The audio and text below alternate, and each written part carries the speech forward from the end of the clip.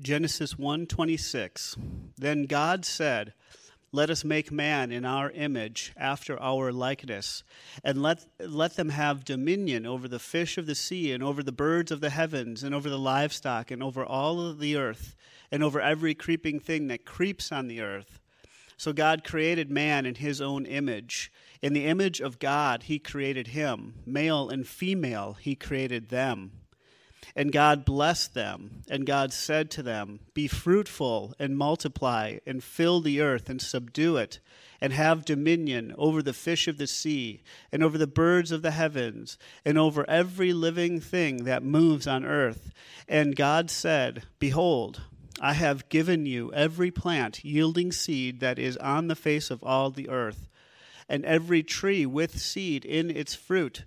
You shall have them for food. And to every beast of the earth, and to every bird of the heavens, and to everything that creeps on the earth, everything that has the breath of life, I have given every green plant for food." And it was so. And God saw everything that he had made, and behold, it was very good. And there was evening, and there was morning, the sixth day. And down Genesis 2:15.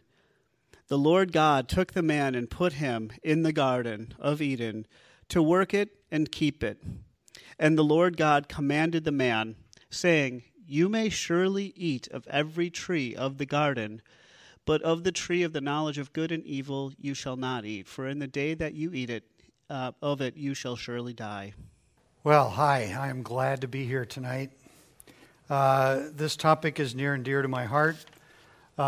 My business, my vocation is to help Christian CEOs and owners live out their calling as the leaders of their companies and to advance the kingdom of God through their influence and their span of influence. So because of that, I spent a lot of time thinking about work and vocation, and have a few things to share with you tonight about it.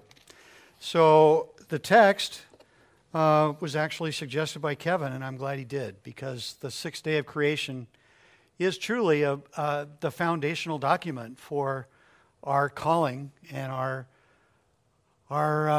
mission to advance the kingdom through our gifts, skills, talents, and abilities that God gave us. So, and we see that in the way he dealt with Adam and Eve in the garden.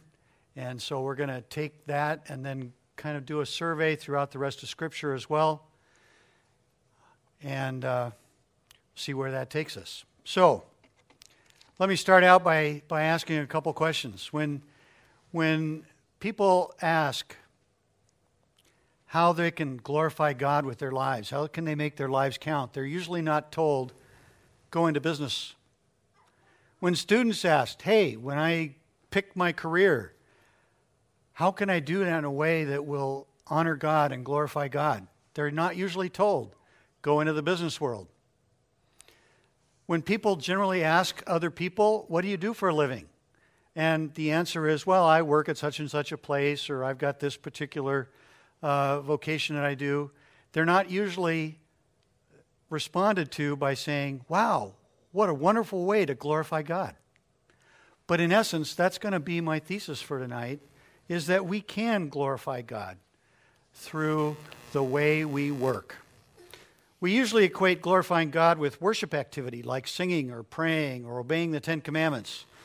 Certainly, the Bible says a lot about worship, faith, evangelism, generosity, moral living. But today, we're going to talk about vocation. How we earn a living or voluntarily serve others significantly. That's what I'm going to basically define vocation as being.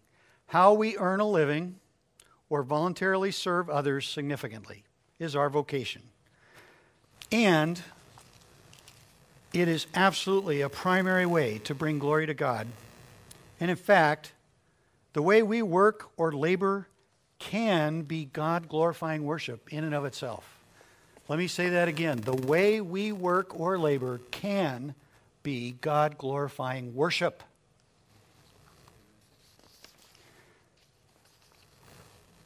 Well, from the beginning of creation, before the fall of man, we see in Genesis 1 that God ordained work as a high and holy calling. Our personal application of the principles in our text of Genesis today, as we exercise our gifts, skills, talents, and abilities. You'll hear me say that a few times tonight. Gifts, skills, talents, and abilities can be our spiritual act of worship. Romans 12:1 says, "Therefore I urge you, brothers, in view of God's mercy, to offer your bodies as living sacrifices, holy and pleasing to God, which is your spiritual act of worship." So let's break down that verse for a little bit. In view to offer your bodies as a living sacrifice, which is your spiritual act of worship. So as we work, it is a spiritual act of worship, or it can be. It can also be something else, and we're going to explore that in a little bit. The danger is that we can also use our gifts, skills, talents, and abilities for selfish reasons. And that is kind of what we call idolatry, when we're doing that in a way to serve ourselves rather than God. As we do things in a way that is not pleasing to God, that is anti-worship. It's idolatry. So, now in the first couple verses of Genesis, let me grab my text here, handy dandy.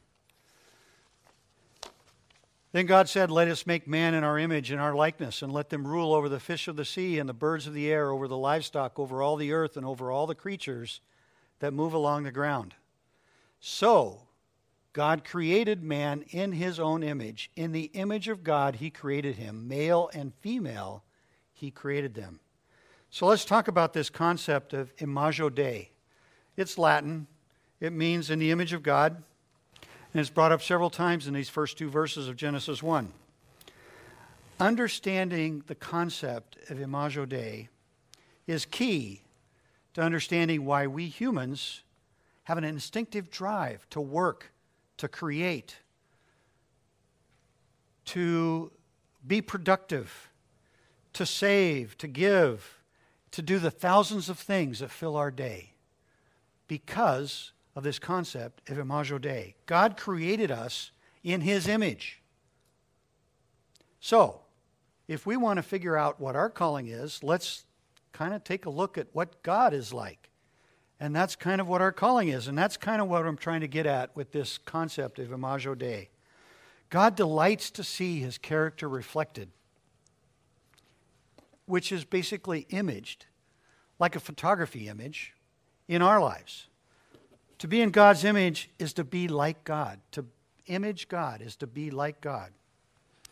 And to represent him on earth as we serve as his ambassador.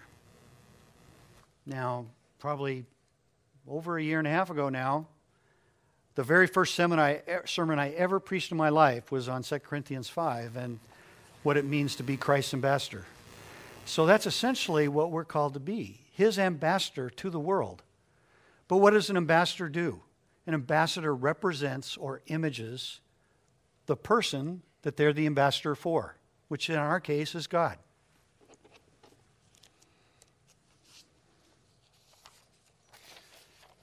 So, in the book titled Unceasing Worship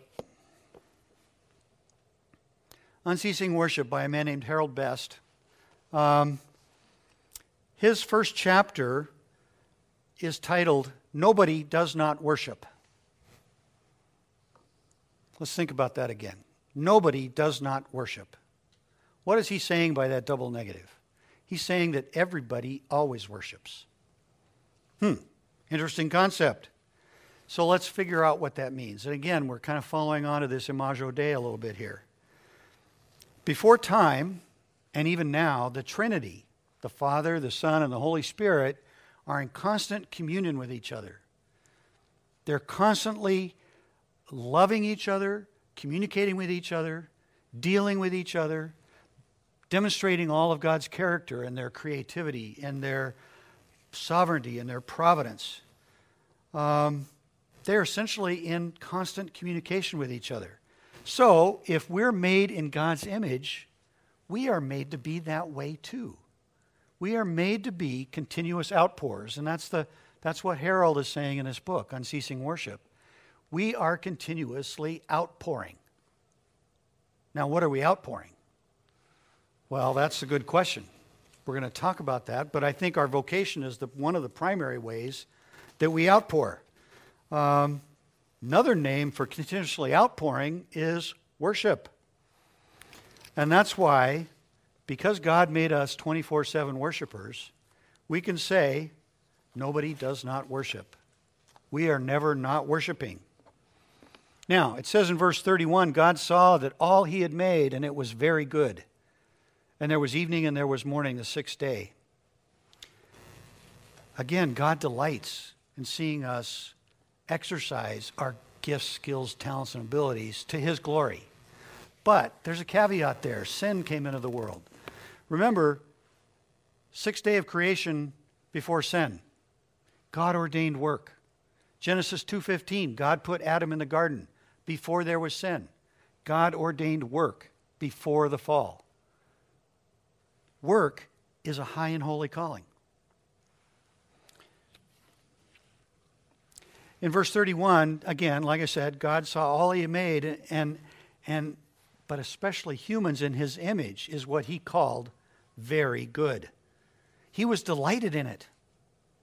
In Ephesians 5:1, Paul exhorts us all to be imitators of God as beloved children. Again, this is not just a one-trick pony out of Genesis 1. We see this throughout the New Testament as well.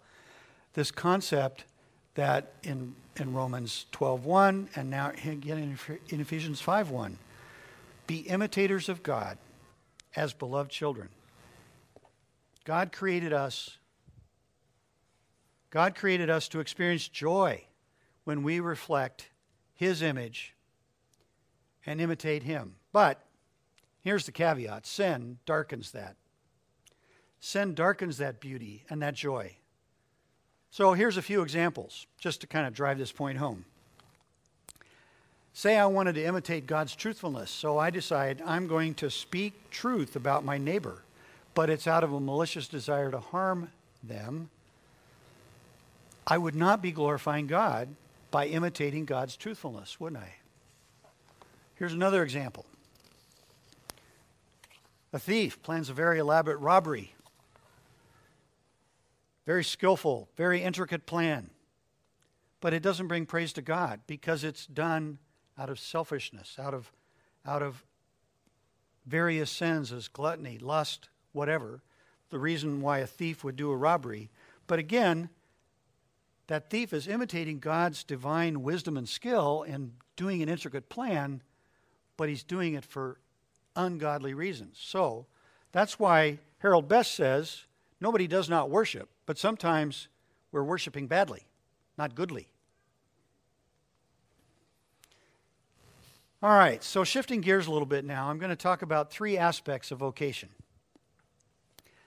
within the context of the principles that we've discussed so far. And those three things we're going to talk about for the next few minutes are ownership, productivity, and employment. First, let's talk about ownership.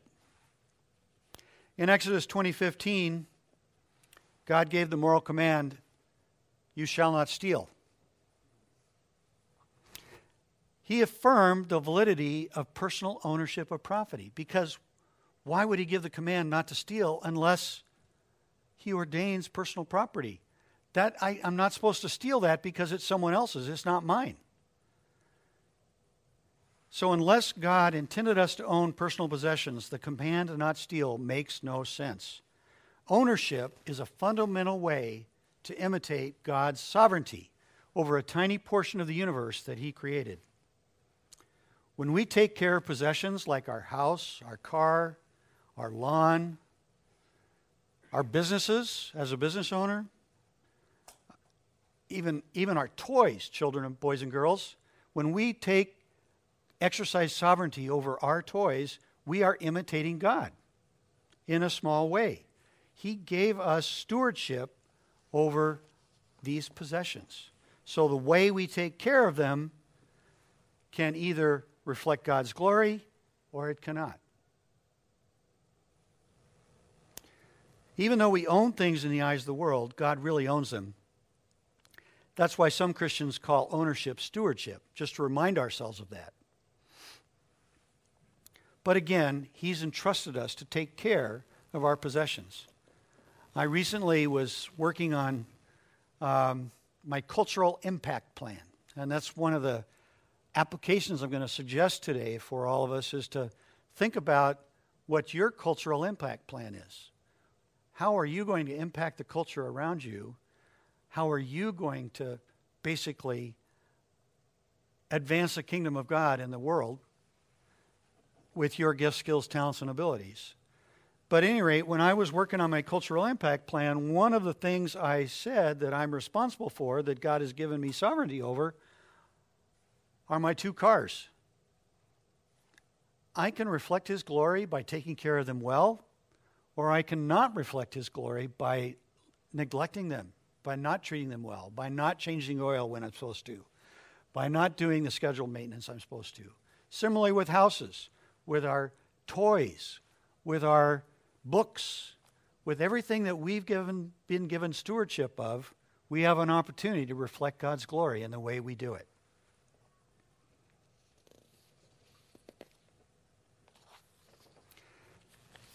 Think about this. Even small children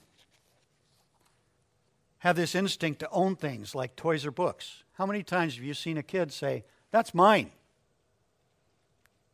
Well, sometimes we'll call them little sinners when they do that. But in actual point of fact, their instinct is to possess. God put an instinct in them to possess things. And in doing so, it's a way to reflect God's glory.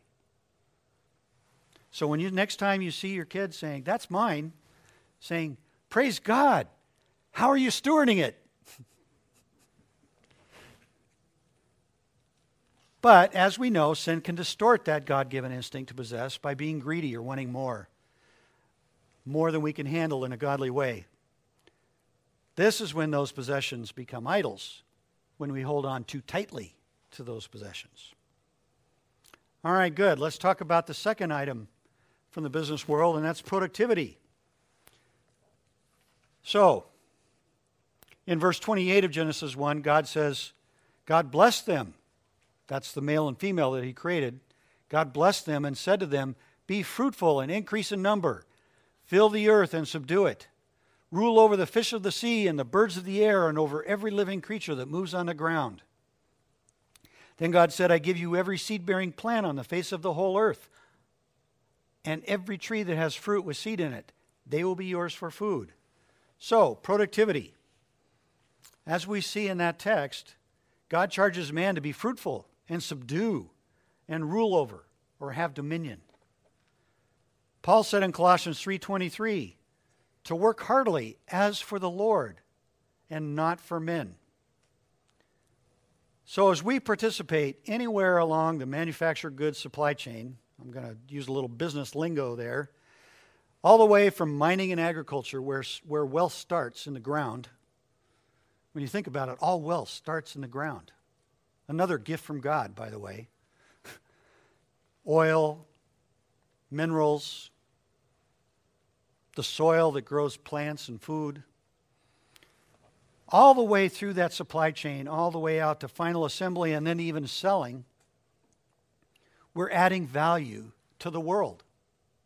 Every step along the way, as that product is improved or processed or added to, it is adding value to that product. So as we participate in that, we are adding value. We are imitating God. If we're doing it to the glory of God. Even service industry and volunteer jobs, when you think about it, and even government jobs, also present that opportunity for our productivity to reflect God's character. Now, I grimaced in kind of joking way because many of us do work for some government entity or another, and that's another great way to glorify God as we serve others faithfully, as we do that job that we've been given to do. Remember, God ordained work from before the fall. Even small children can do this as they paint, as they make puzzles, as they build blanket forts, as they build a city made out of Lincoln logs, like a certain someone I'm not supposed to mention because he didn't give me permission. He's sitting in the back row. But even children can reflect God's glory by being productive, by building things, by adding value to the world. When children play house, they're imitating the grown-ups around them. But they are also imitating God as they play act, being productive and fruitful members of a family and community. But as we again said, sin can mar this imaging as well if we succumb to pride or greed or gluttony. Increasing the productivity in goods and services is not morally neutral, but is designed to be fundamentally good and pleasing to God. Let's talk about a third aspect, employment. So in contrast to Marxism, the Bible does not view it as evil to hire someone to do labor for you and pay them for it. Luke 10:7 says the worker deserves his wages. Many of Jesus' parables often included examples of workers and employers with no hint that the practice was inherently evil or wrong. John the Baptist told even those Roman soldiers, be content with your wages. Don't exploit your position to take advantage of others in Luke 3:15.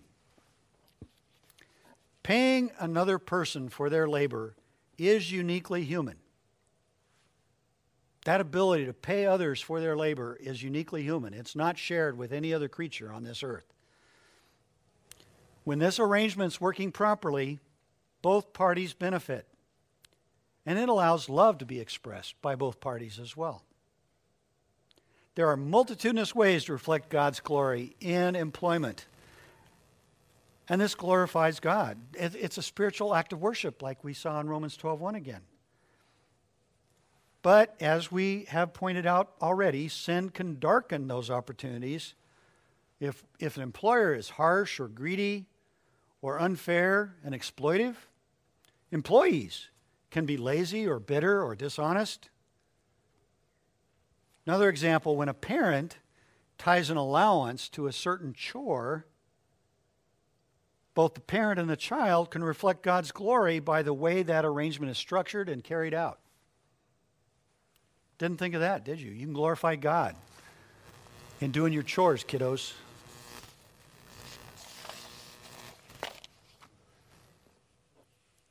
Now, for most of this previous segment, I borrowed heavily from a book by Wayne Grudem called Business for the Glory of God.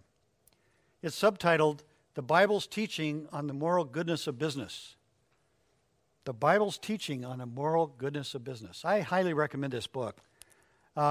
If some of you get it and start to read it, you might even recognize some of the things I've said already, because, frankly, I couldn't think of any better way to say it than the way Dr. Grudem says it.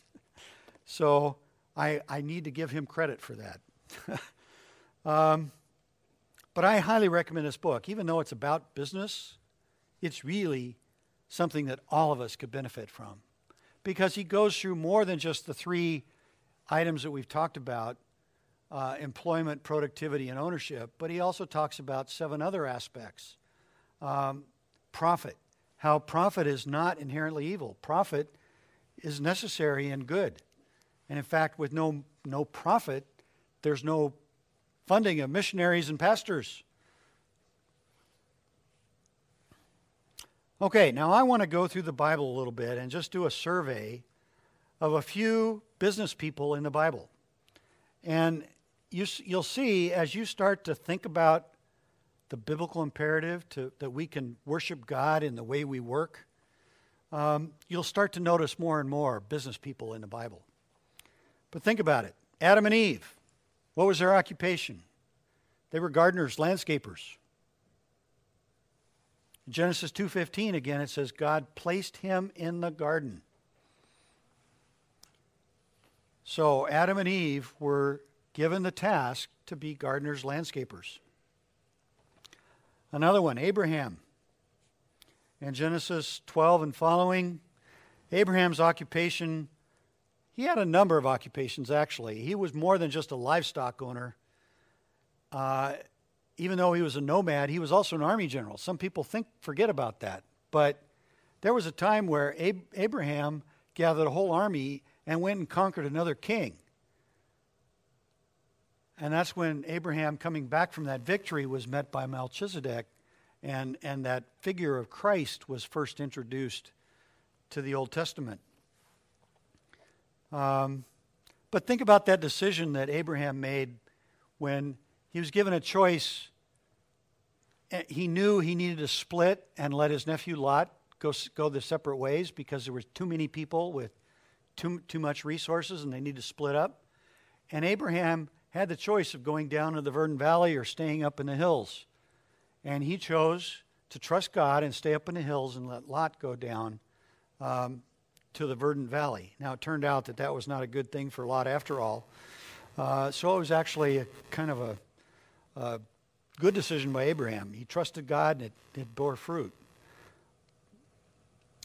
Another example, I like this example a lot in Ruth chapter 2. Boaz.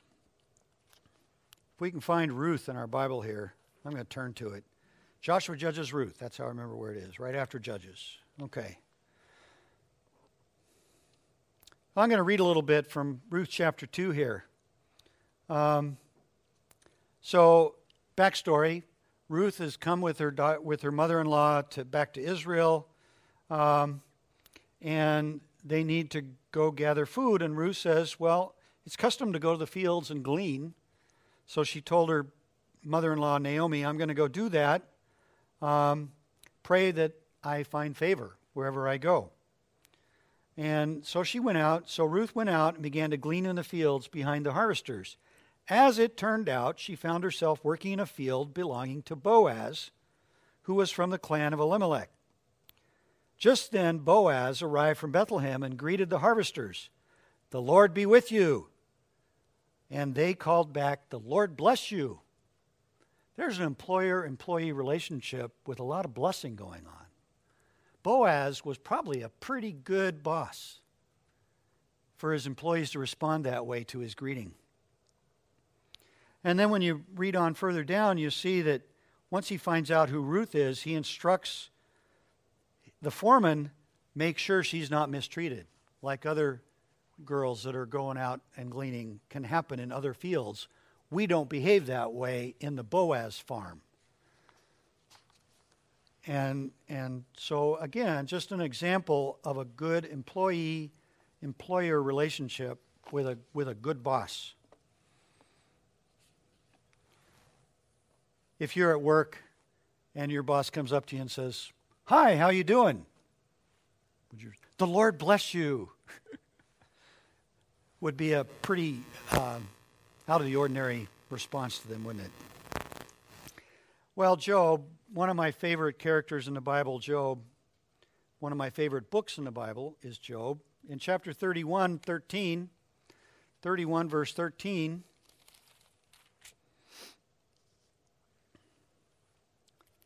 there we go. Job is talking about a bunch of different things, and in amongst all these different things he's talking about, in verse 13 he says, if I have denied justice to my men servants and maidservants when they had a grievance against me, what will I do when God confronts me? What will I answer when called to account? Did not he who made me in the womb make them also? Did not the same one form us both within our mothers? So there's a good attitude to have about the people we rub shoulders with. Didn't God make them too? They're people. They're not just things I react to, stimuli that I respond to, and I sometimes get mad at. All those people you're rubbing shoulders with are a way for you to glorify God in the way you respond to them. So that's Job. How about the Good Samaritan in Luke 10? Let's turn to that and look at that for a minute.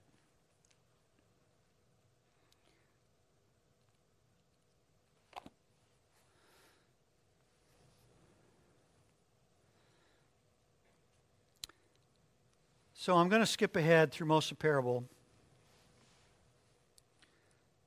But a Samaritan, as he traveled, this is starting in verse 33, but a Samaritan, as he traveled, came where the man was, and when he saw him, he took pity on him. He went to him and bandaged his wounds, pouring on oil and wine. Then he put the man on his own donkey, took him to an inn, and took care of him.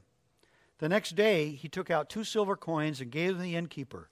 Look after him, he said, and when I return, I will reimburse you for any extra expense you may have. Now let's think about that Samaritan for a minute. He was heading off to Jericho. This was the road to Jericho. This Samaritan, Jericho was the center of commerce in the Middle East at the time.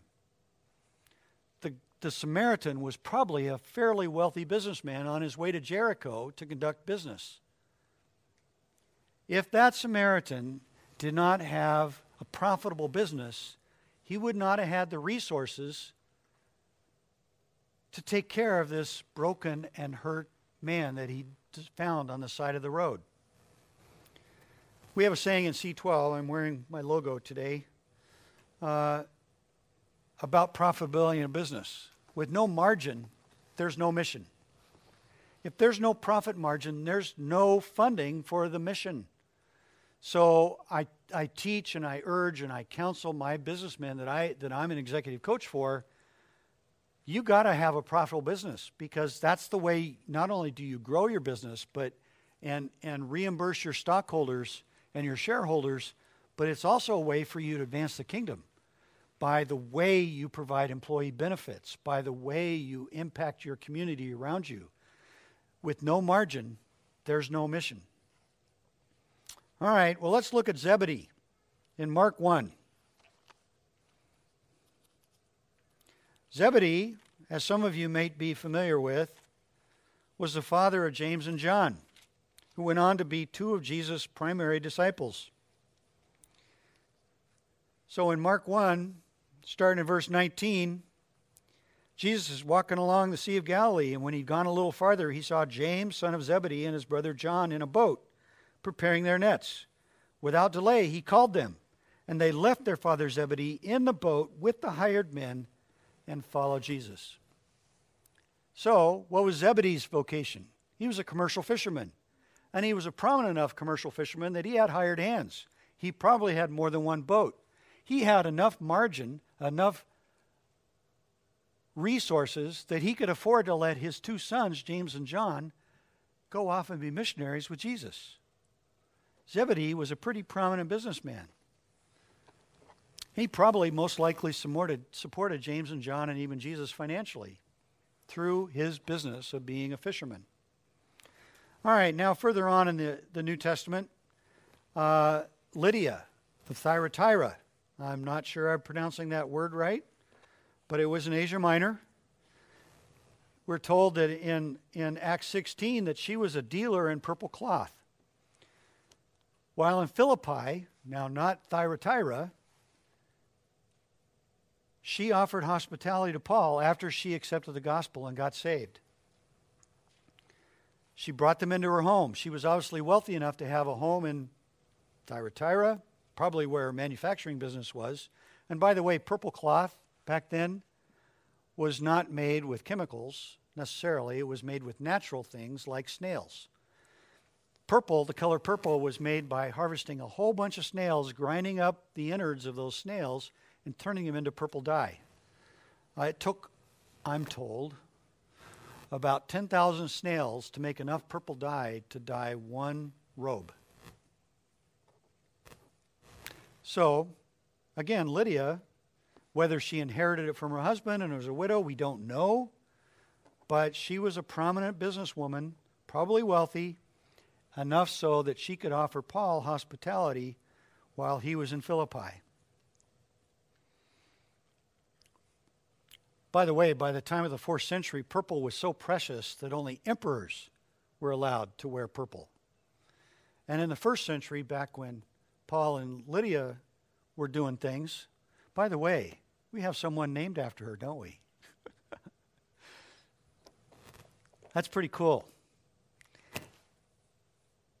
But in the first century, only the very wealthy could afford purple dyed clothing. So now let's do one more. Paul was a tent maker. Paul made tents. And think about it, if Paul didn't make high quality enough tents that people wanted to buy, he wouldn't have been able to support himself for 2 years while he lived for a while in Corinth for a while. So Paul made probably, I speculate, doesn't say so, but he probably made pretty high quality tents, enough so that people wanted to buy them. And he partnered with Aquila and Priscilla, who were also tent makers. So if you read in Acts 18, you'll get a little bit more of that story. People tend to forget that Paul had 2 partners, business partners, that had come from Rome after they got kicked out of Rome.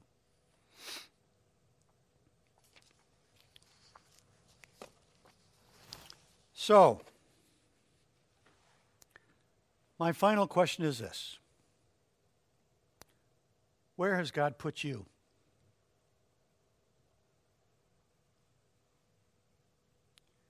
As we saw in Genesis 2:15, the Lord God put Adam in the Garden of Eden to work it and take care of it. He's given you a task too. Wherever you find yourself right now, that's most likely your calling for now, to be there and to glorify God in the way you be there. Is it as a mom? Is it as a student? Is it as 2 of our members are, do they build homes for a living? Is it as a nurse? Is it a volunteer at a nonprofit? Is it as a child doing your chores? Or is it a pastor like Kevin? Or photographer like Karen? Whatever God has placed you, that is your calling, to glorify Him in the way you do your job. You have a rich opportunity to glorify God in your vocation. Don't miss out on that opportunity. Remember, nobody does not worship. We're either worshiping God by the way we do our vocation, or we're not. But we are continuously outpouring. We are continuously worshiping. So, my final charge to you is this. Let us slough off the sinful aspects of pride or greed or laziness and worship God as we work. Let us worship God as we work. Let me pray. Father, thank you for this opportunity to explore your word and see examples of prominent business people as they glorified you in the way they worked. And Lord, we just thank you for this opportunity now to worship you by the way we work. We pray that you would open our eyes to ways that we can do it in much more multitudinous ways. And we thank you for that opportunity. In Jesus' name we pray. Amen.